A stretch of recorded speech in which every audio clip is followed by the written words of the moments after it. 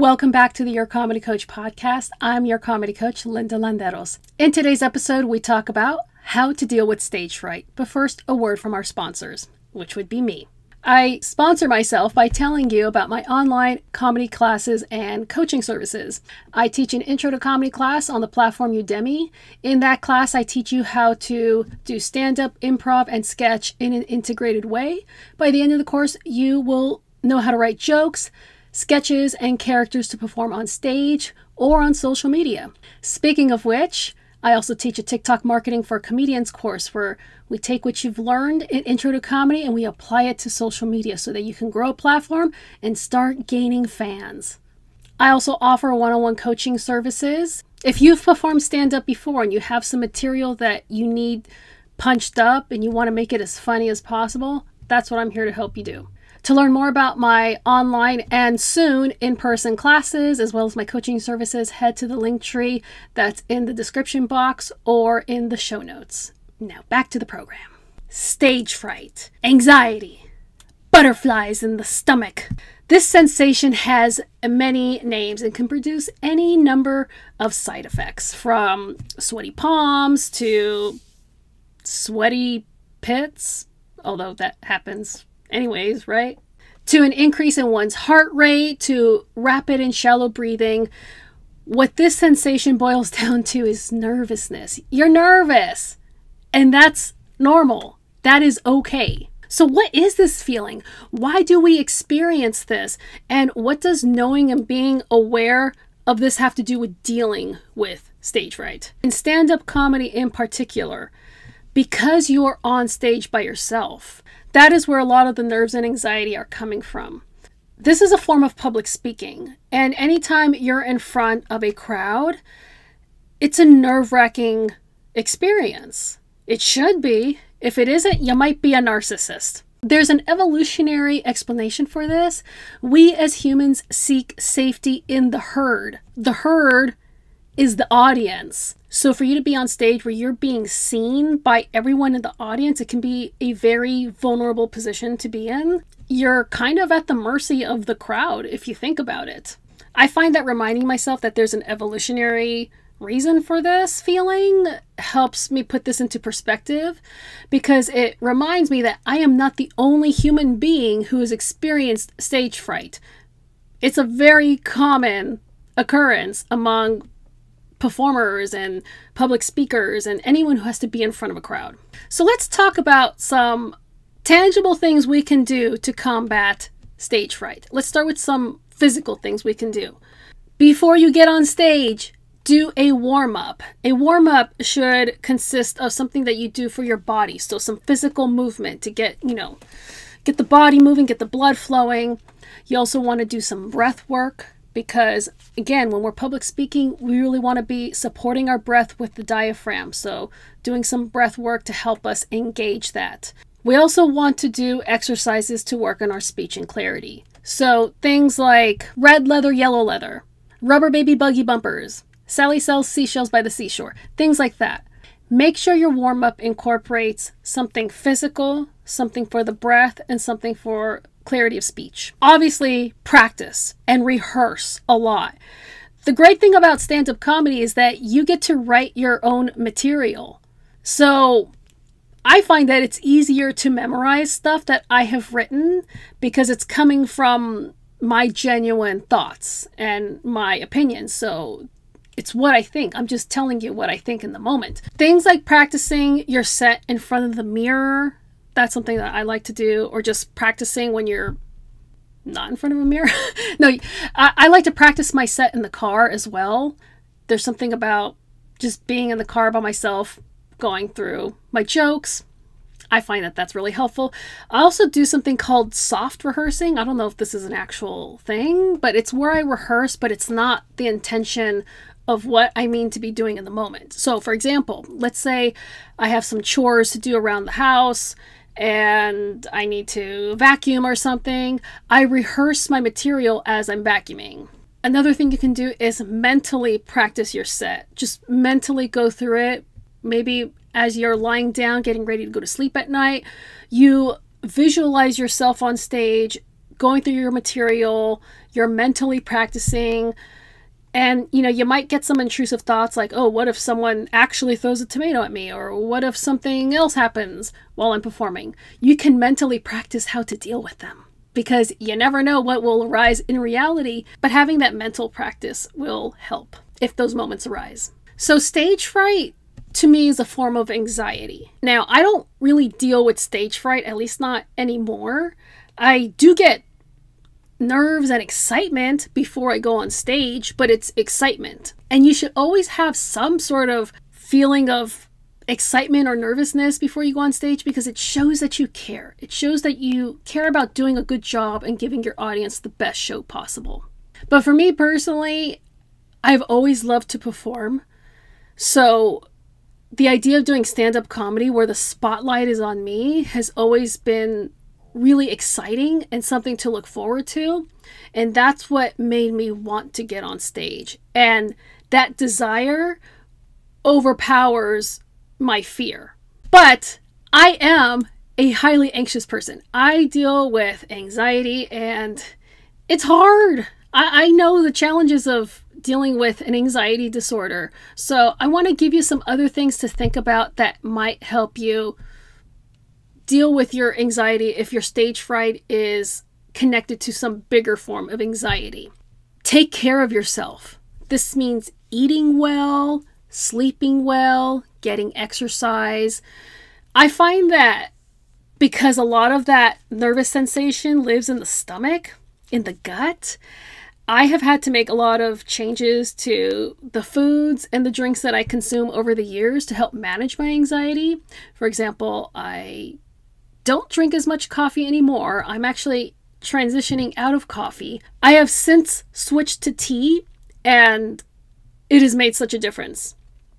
I used to start off every day with like a huge panic and anxiety attack, and a lot of it was connected to the fact that I start off my day with a lot of coffee. So I cut that out, and I already feel just so much better in the mornings. But doing other things like eating well, you know, you got to eat well for your gut, sleep well, getting plenty of rest. And that can be one of the hard things to do, because there's a lot of things about the stand-up comedian lifestyle, at least what we traditionally think of as the stand-up comedian lifestyle, that go against these things that you need to do to take care of your anxiety and your mental health. So what I say is find balance, and also put yourself first.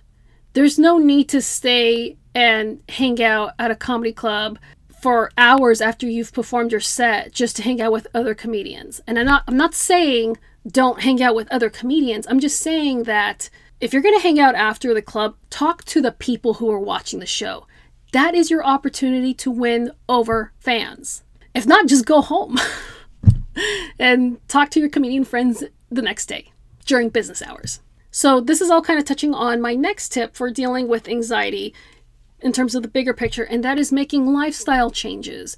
Because I know that when I was hanging out with comedians, doing lots of comedy every night of the week, getting home late, super wired, and just, you know, I always had like a lot of adrenaline, especially after doing stand-up comedy.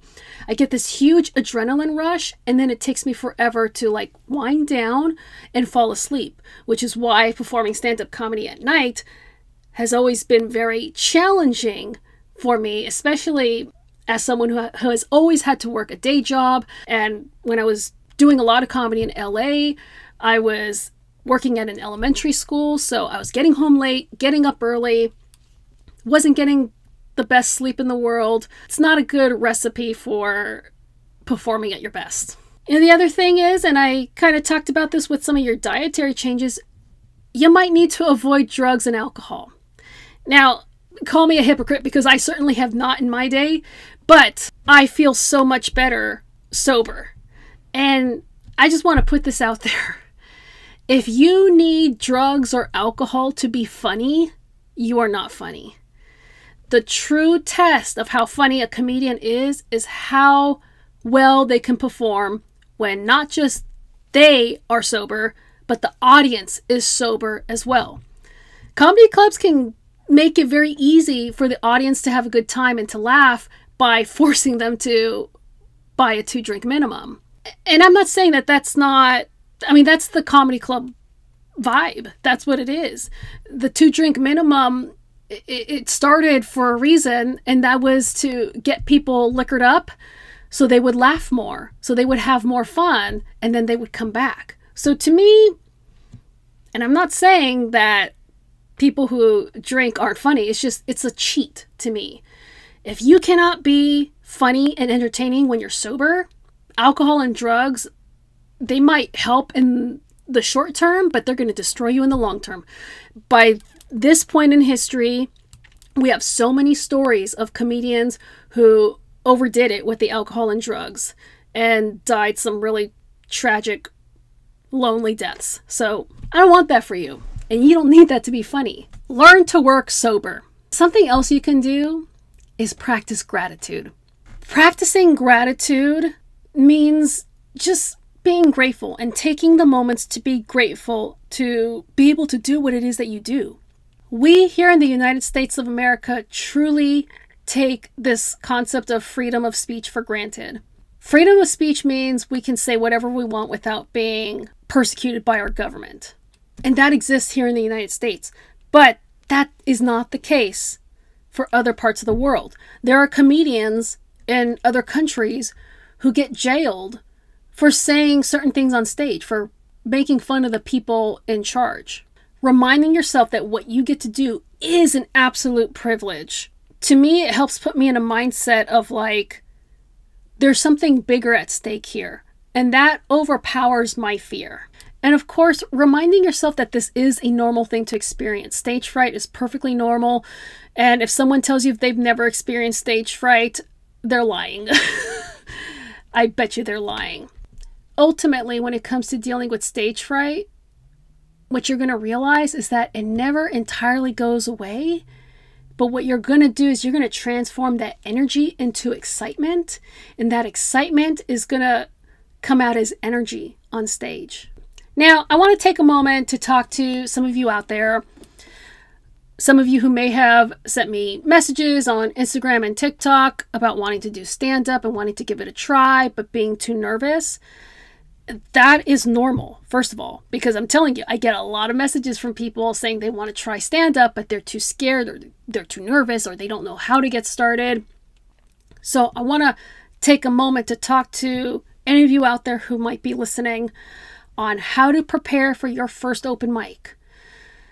Because I'm going to assume that you haven't performed any type of comedy in front of a live audience. When it comes to preparing for your first open mic, there's a lot you can do ahead of time to prepare, such as writing down your material. A lot of people want to get on stage, but then you realize you don't have anything to say. Think about what you want to say on stage. Write it down. People always say that the way to get started in stand-up comedy is to go to an open mic. I disagree. The way to get started is to write some jokes down. Write them on a piece of paper, memorize them, and then get on stage. Getting on stage is the second step, actually. When you're preparing for your first open mic, take the pressure off yourself and be realistic. No one is going to come offer you a Netflix special or an HBO special after your first open mic. Your first open mic is just that. It's your first open mic. You're not going to get discovered. You're not going to be expected to be as good as the comedians who've been doing this for much longer. You just have to get started. You just have to rip that Band-Aid. And I find that like taking the pressure off yourself and being realistic about what you're going to do on stage and what will and will most likely not happen when you get off stage, it helps to redirect my focus. Because if I get on stage and think, oh my God, every time I get on stage, I might have a chance at impressing someone who can give me a network deal or whatever, which honestly, that stuff doesn't happen anymore. Not in this way. You're just getting up on stage to tell jokes. That's it. It'll either go well or it won't. But either way, at some point in your journey, you're going to get on stage and kill. You're going to do so good. And then at another point in your journey, you're going to get on stage and you're going to bomb. You're going to flop so bad. You're going to suck balls and you're going to deal with it. You're also going to have a bunch of shows in between those two extremes. So you just have to get started and you just have to find what happens first and be prepared for everything to happen. You will get on stage and fail and you'll be fine. You'll actually become a better comedian if you're willing to get on stage and fail and work through it. Something that really helped me was transferring related skills. Now, by the time I started doing stand-up, I had already been a dancer, an actor. I had done some teaching, so I had some experience with public speaking. So I had all these other skills to transfer to stand-up comedy. So that by the time I got on stage at my first open mic, I remember looking out into the audience and I was like, it feels kind of like being in front of a classroom of students. Because everyone is just staring at you like with this face, like, what the fuck do you have for us? Felt a lot like teaching. But think about how you can transfer any related skills that you already have. Maybe you've performed in some other capacity. Maybe you've done speech and debate. Maybe you've done public speaking. But you probably have these other skills that you can transfer to stand-up comedy. Finally, set a goal for yourself and keep it small and simple. So maybe your goal is to just do your first open mic. Great. Also, give yourself a reward once you meet that goal. So once you do your first open mic, reward yourself. Maybe you're gonna treat yourself to froyo or to a day at the beach, or I don't know, whatever it is you like to do. So that's all I really have for this episode in terms of dealing with stage fright. The most important thing to do is to take action, because that nervousness and that fear, it just grows and grows the more you think about getting on stage and the more you hold off on doing it. Rip the Band-Aid. Just rip it. It might sting a little bit, but the sting will disappear fast. Get on stage and just try it. But remember, before you do, write your jokes down. Write some material so you have something to say when you get on stage. All right, I hope you found this episode helpful. And if you have a question for the podcast, hit me up on Instagram at Your Comedy Coach. You can send me a direct message there, ask me your questions, and I'll answer it in a future episode. All right, my friends, take care, and I'll catch you in the next one. Adios.